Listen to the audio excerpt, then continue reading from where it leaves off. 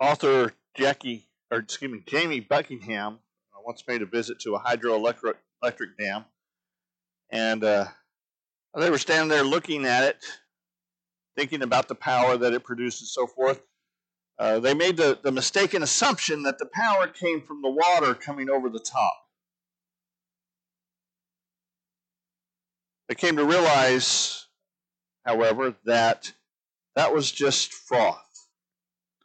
That the actual power transformation was happening much deeper below the surface as the turbines turned unseen by human eyes. Today, as we continue our journey through doctrinal matters, we come to God the Holy Spirit. And I think a lot of people make the same mistake with the Spirit that Jamie made with the hydroelectric dam. They view the Spirit through the lens of the power that is evident on the top. And sometimes, certainly, that is an expression of the Spirit, that as He moves and as He directs, there is evident power present in that place, in that person, in that experience. But that's not the primary expression of who He is. This primary expression of who He is much deeper down. It's much more intimate. It's much more connective in how it functions. Turn with me, if you will, to John chapter 15. We're going to begin reading in verse 26 down through 16:15 about what Jesus, the Son, had to say about the Holy Spirit. He says, "When the Counselor comes, the one I will send to you from the Father, the Spirit of truth who proceeds from the Father, He will testify about me. You will also testify because you have been with me from the beginning. I've told you these things to keep you from stumbling. They will ban you from the synagogues. In fact, a time is coming when anyone who kills you will think he is offering service to God. They will do these things because they haven't known the Father or me. But I have told you these things so that when their time comes, you will remember. I told them to you. I didn't tell you these things from the beginning because I was with you, but now that I'm going away to him who sent me, and not one of you asked me, 'Where are you going?' Yet because I have spoken these things to you, sorrow has filled your heart. Nevertheless, I am telling you the truth. It is for your benefit that I go away. Because if I don't go away, the Counselor will not come to you. If I go, I will send him to you. When he comes, he will convict the world about sin, righteousness, and judgment. About sin, because they do not believe in me. About righteousness, because I'm going to the Father, and you will no longer see me. And about judgment, because the ruler of this world has been judged. I still have many things to tell you, but you can't bear them now. When the Spirit of truth comes, he will guide you into all truth. For he will not speak on his own. He will speak whatever he hears, and he will also declare to you what is to come. He will glorify me, because he will take from you, I'll get here in a minute. He will take from what is mine and declare it to you. Everything the Father has is mine. This is why I told you that he takes what is mine and will declare it to you." Let's pray. Heavenly Father, I thank you. I thank you for your word. Thank you for your Son who came and died. I thank you for Spirit who instructs and guides. And I pray, Lord, that you would move in our hearts and minds today. Help us to better understand all that we need to know. Help us to understand the Holy Spirit, his relationship to you and to the Son. God, help us to be obedient to what is revealed. As your word speaks truth. It's in Christ's name we pray. Amen. So as we've talked about before, when you talk about the Trinity, you have three persons, one God. We said that the only real way to describe it in terms that are acceptable or consistent with the biblical reality is that the Father is God, the Son is God, the Spirit is God. But the Father is not the Son not the Spirit, and the Spirit's not the Father. They're three separate individuals, yet just one God. So who is the Holy Spirit? When we talk about this one generally referred to as the third person of the Trinity, who are we talking about? Who does Jesus reveal him to be here in this passage? Well, I think the first thing we need to say is that he is the most misunderstood person of the Trinity. He's misunderstood by those who misrepresent what his role is, and he's misunderstood, quite frankly, by a lot of Baptists who are afraid of him. I think in a lot of settings, in a lot of circumstances, we have basically tried to almost ignore Spirit. We might sing a song like Sweet, Sweet Spirit or something like that, but overall, the Spirit really doesn't get much attention in Baptist circles. He just doesn't. We pray to the Father, we're grateful to the Son, and we ask the Spirit to maybe instruct us or guide us, but we don't really think about him. We're afraid that if we consider him or we talk about him or emphasize him in any way, people might think we're one of those. But he is important. He is not subordinate to the Son. He is not subordinate to the Father. He, like the Son, is co-equal with the Father, co-equal with the Son, and they are all three eternal, have always been. They are not created. They are not aspects of each other. They are three individual persons who together make one God. And so it's important for us to see that. It's important for us to understand that the Spirit is, in fact, God. In Acts chapter 5, verses 3 through 4, Peter here is speaking to Ananias and Sapphira. You're familiar with the story. Many in the church were selling their belongings and bringing them as an offering, bringing them as a way to help support each other. Ananias and Sapphira had sold their land, sold their belongings, and had brought a portion of the money to the church there. They were not required to give it all, but they were saying that they had given it all. They were saying that they were participating fully in this activity, in this event. They were communicating a level of holiness, but in fact they were deceitful. And this is how Peter responds to them. He says, Ananias, why has Satan filled your heart to lie to the Holy Spirit and to keep back for yourself part of the proceeds of the land?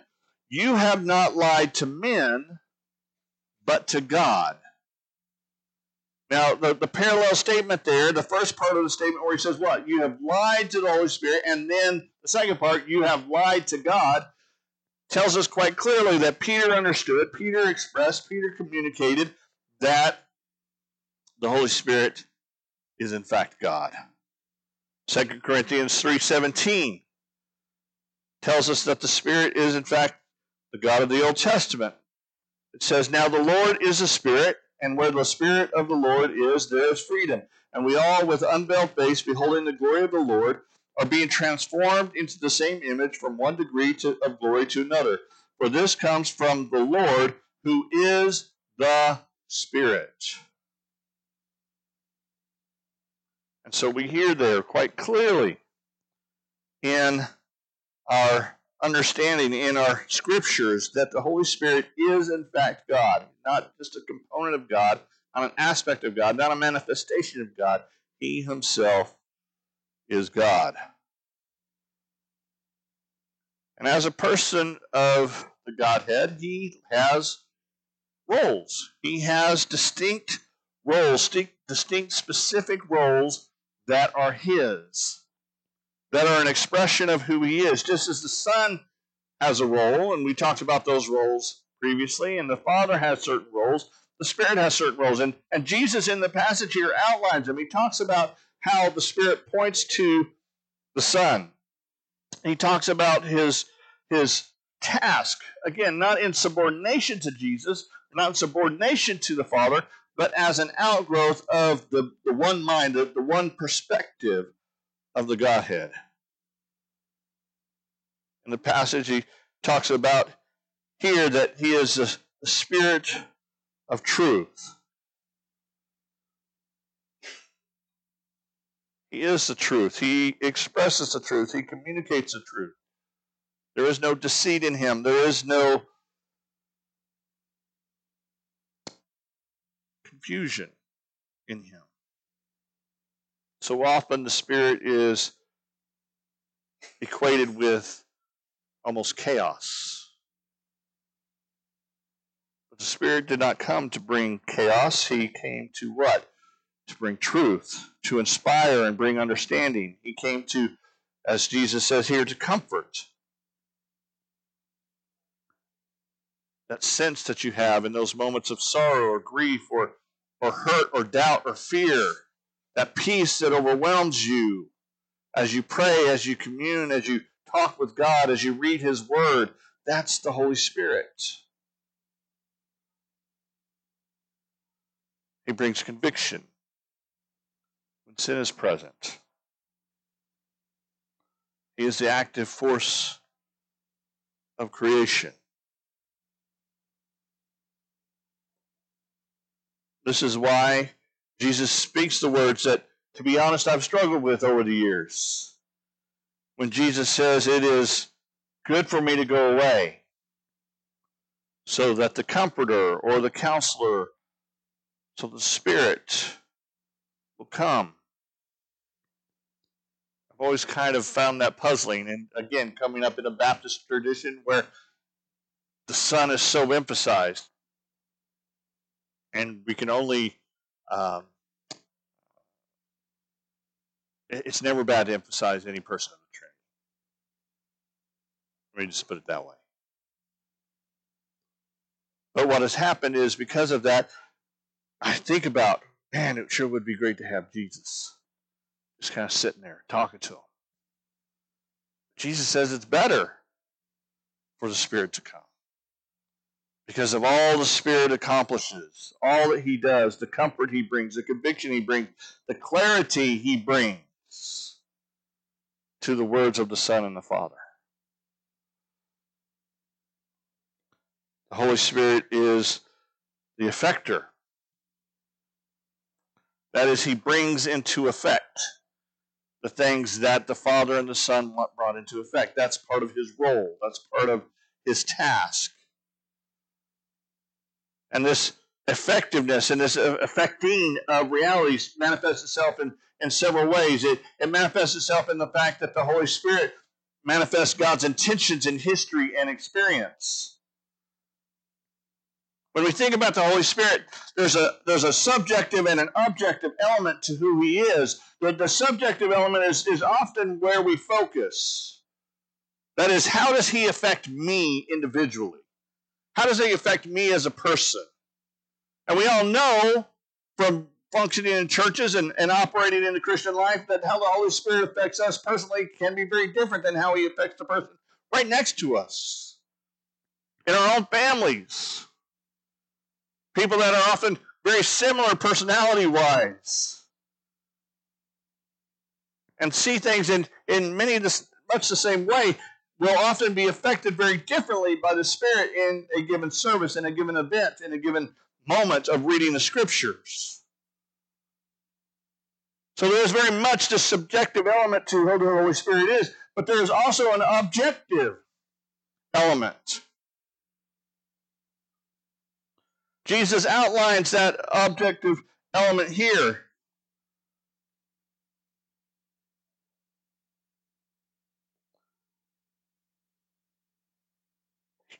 He has a purpose in history. When you look at Him throughout the Old Testament, when you look at Him throughout the New Testament, when you look at Him throughout church history, you see a consistency of his role, a consistency of his place. The historical Holy Spirit is important. It's not just about how he's affecting us now. It's about seeing how he has functioned and related and operated in the past as well. Because in seeing that, we see a consistency, and we begin to understand who he is now. Just as the Father is what? The same yesterday, today, forever, so is the Spirit. And I find it troubling, somewhat, that so much of Christianity has defined, quote, the Holy Spirit by how he has supposedly functioned over the last century and a half.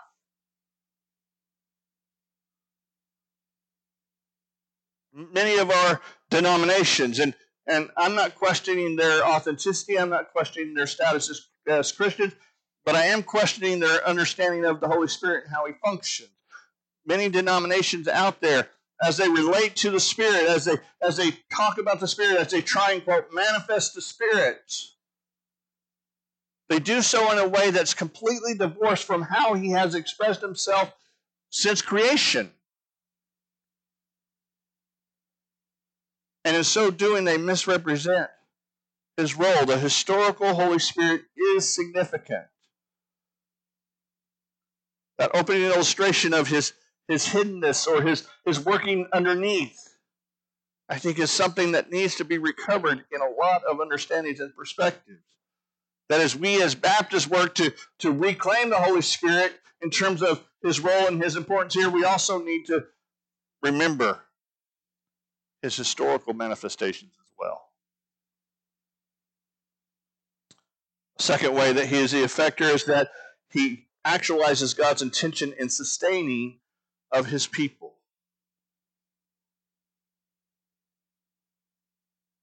Jesus, in my translation, refers to him as a counselor. Yours may refer to him as the comforter. The word there is paraclete. Paraclete is what? It's somebody who walks beside us. It's a helper, a teacher, a guide, a counselor, a comforter. That's what the word paraclete means. Jesus is referred to as our paraclete in 1 John 2:1.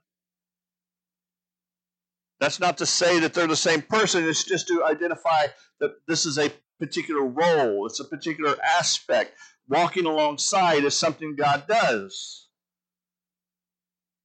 Throughout the Old Testament and New Testament, the number one promise of the Scriptures is what? I will be with you. And so to be a paraclete, to be someone who walks beside us, is the role of the Father. It's the role of the Son. It is especially the role of the Spirit to sustain us. Jesus says that he testifies with us, not apart from us, not apart from Jesus, but with us. He's beside us in the midst of our hardship. He's empowering. He is teaching. He's instructing. He's giving us the energy, the focus, the ability to do the things that we need to do them in an extraordinary fashion, in an extraordinary way. D.L. Moody was set to have a campaign in England, getting ready to travel from the U.S. to England, and one of the elder pastors there protested. He said, "Why do we need this Mr. Moody, this Reverend Moody? He's uneducated, he's inexperienced. Who does he think he is anyway? Does he think he has a monopoly on the Holy Spirit?" Purportedly, one of the younger pastors in the group there responded, "No, sir. He doesn't have a monopoly on the Holy Spirit, but the Holy Spirit has a monopoly on Mr. Moody." What would the world be if we all submitted, surrendered, listened to the Holy Spirit as he guides? How many times in our experience has he spoken to us? Has he spoken to me? And I said, I don't think so. I let fear enslave me. I let doubt direct me. Instead of trusting in his power, instead of trusting in his presence, and his ability to get me through whatever situation I'm faced with, I lean back on my own understanding, on my own perspectives. The Spirit is there to sustain us. He's there to direct us and help us. The Holy Spirit carries forward God's conviction of the lost. The word for conviction here in this particular passage, it means to prove as wrong or to expose as guilty. To convict somebody in a personal sense, to let them know, to reveal to them.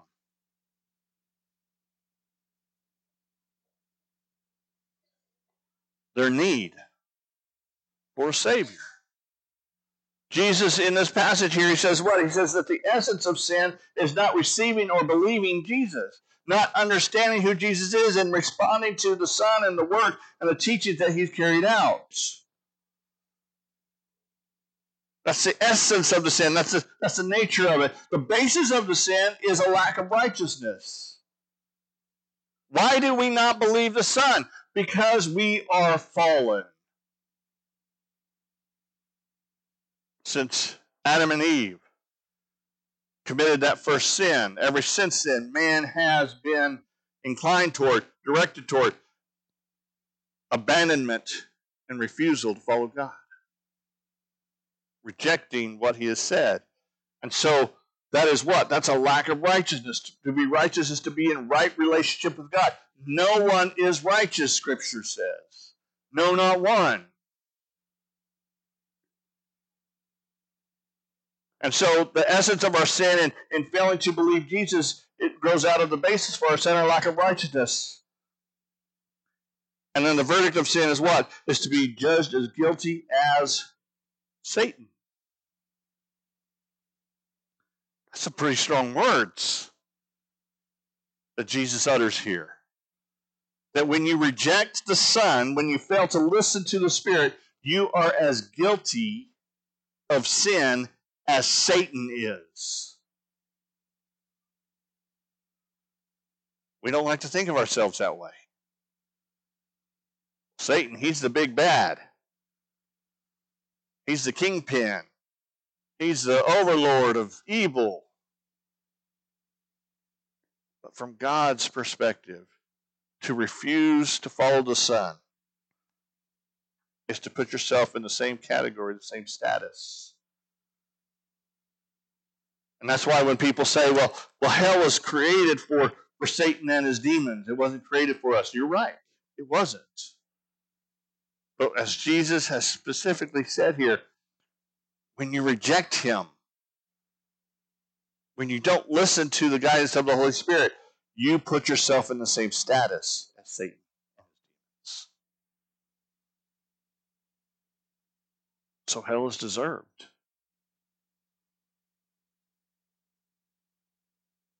But the Spirit comes when he convicts and he actualizes God's intention in revealing the truth.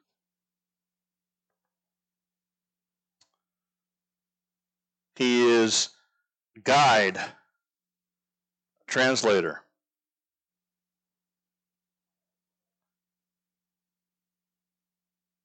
Y'all ever been to travel someplace you've never been before?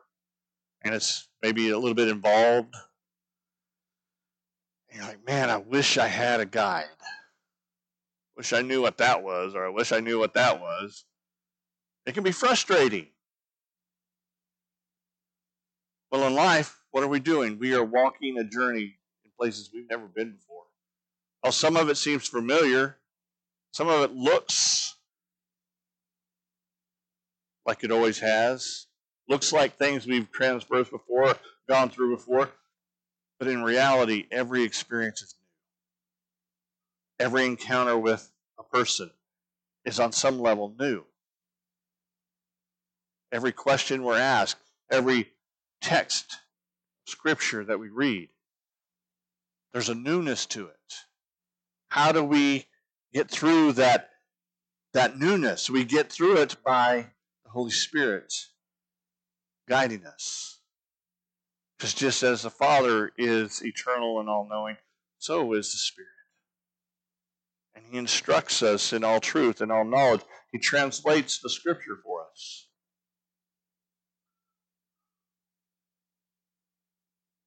This text, some of it is 3,000, 4,000 years old. I talk to students all the time who have trouble understanding their parents, or especially their grandparents, and what they have to say. And we're talking about what? 50 years difference there? I talk to grandparents, by the way, who have trouble understanding their grandchildren as well.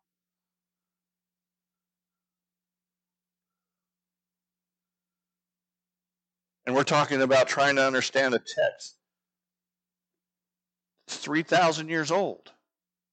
How on earth could we ever accomplish that? How could we begin to understand those lives and those situations and those circumstances? How does any of this make any sense? It's the Holy Spirit that brings clarity. It brings understanding. Not only does He translate the Scripture for us, He translates God's will for us. Where does God want us to go? What does God want us to do?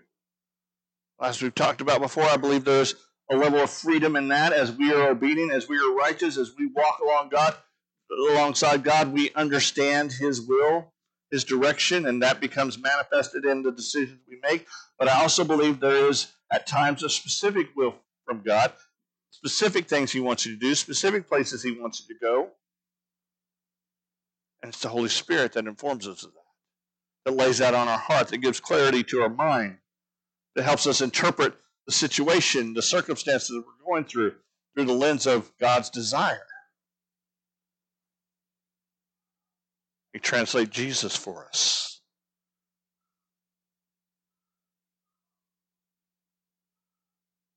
Without the Holy Spirit, I think we would misunderstand Jesus. You see it all the time. People who say, oh, Jesus, He was just a great guy. He said a lot of really great things. I kind of like some of His words. But as we talked about last week, Jesus said, I didn't come to bring peace. I came to bring a sword. How do you understand the connection of that love and that authority? How do you understand the integration of such sacrifice and other-centeredness, and yet the fact that He is King and demands our obedience? How do you bring those two things together? The Holy Spirit translates that for us.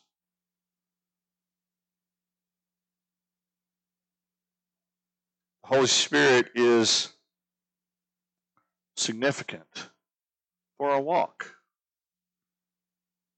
And I think that a lot of the reason that the church is in trouble, Baptist churches, mainline Protestant churches, other groups of Christians that are in decline, is because we haven't listened to the Holy Spirit. We've listened to ourselves. We've been driven by our own programs, by our own mindsets, by our own commitments.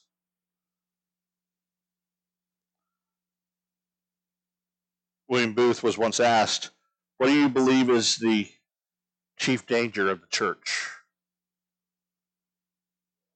This is what he wrote. In answer to your inquiry, I consider that the chief dangers which confront the coming century will be religion without the Holy Ghost, Christianity without Christ, forgiveness without repentance, salvation without regeneration, politics without God, and heaven without hell.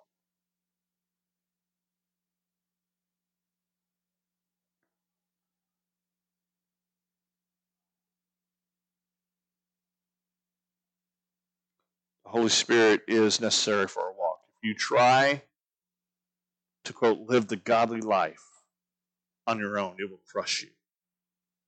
It will destroy you. You'll either slip into legalism or lawlessness. Anger and frustration will characterize your attempt. You'll get to the place to where you see no purpose in Christianity or God or anything else because you will fail trying to walk this life under your own power.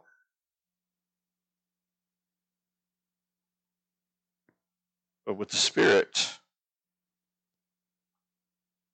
submission to His control, to His leadership, to His teaching, to His instruction, to His correction, and to His comfort, we can find the strength we need to live the life we've been called to live.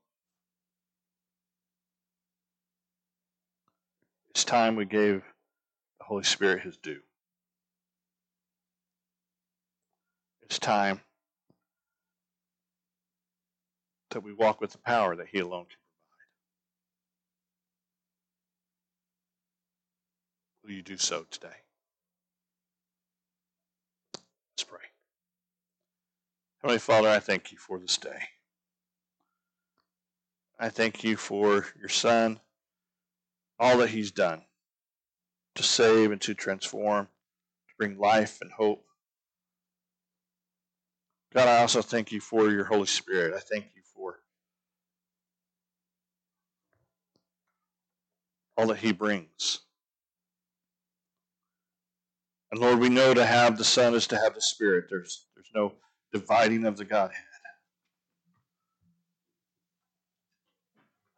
God, we also understand that it's all too easy to ignore the leadings, the direction, the guidance of the Spirit as He speaks.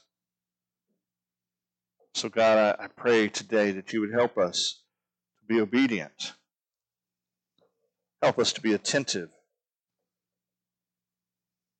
Help us to be all that You've called on us to be, Lord.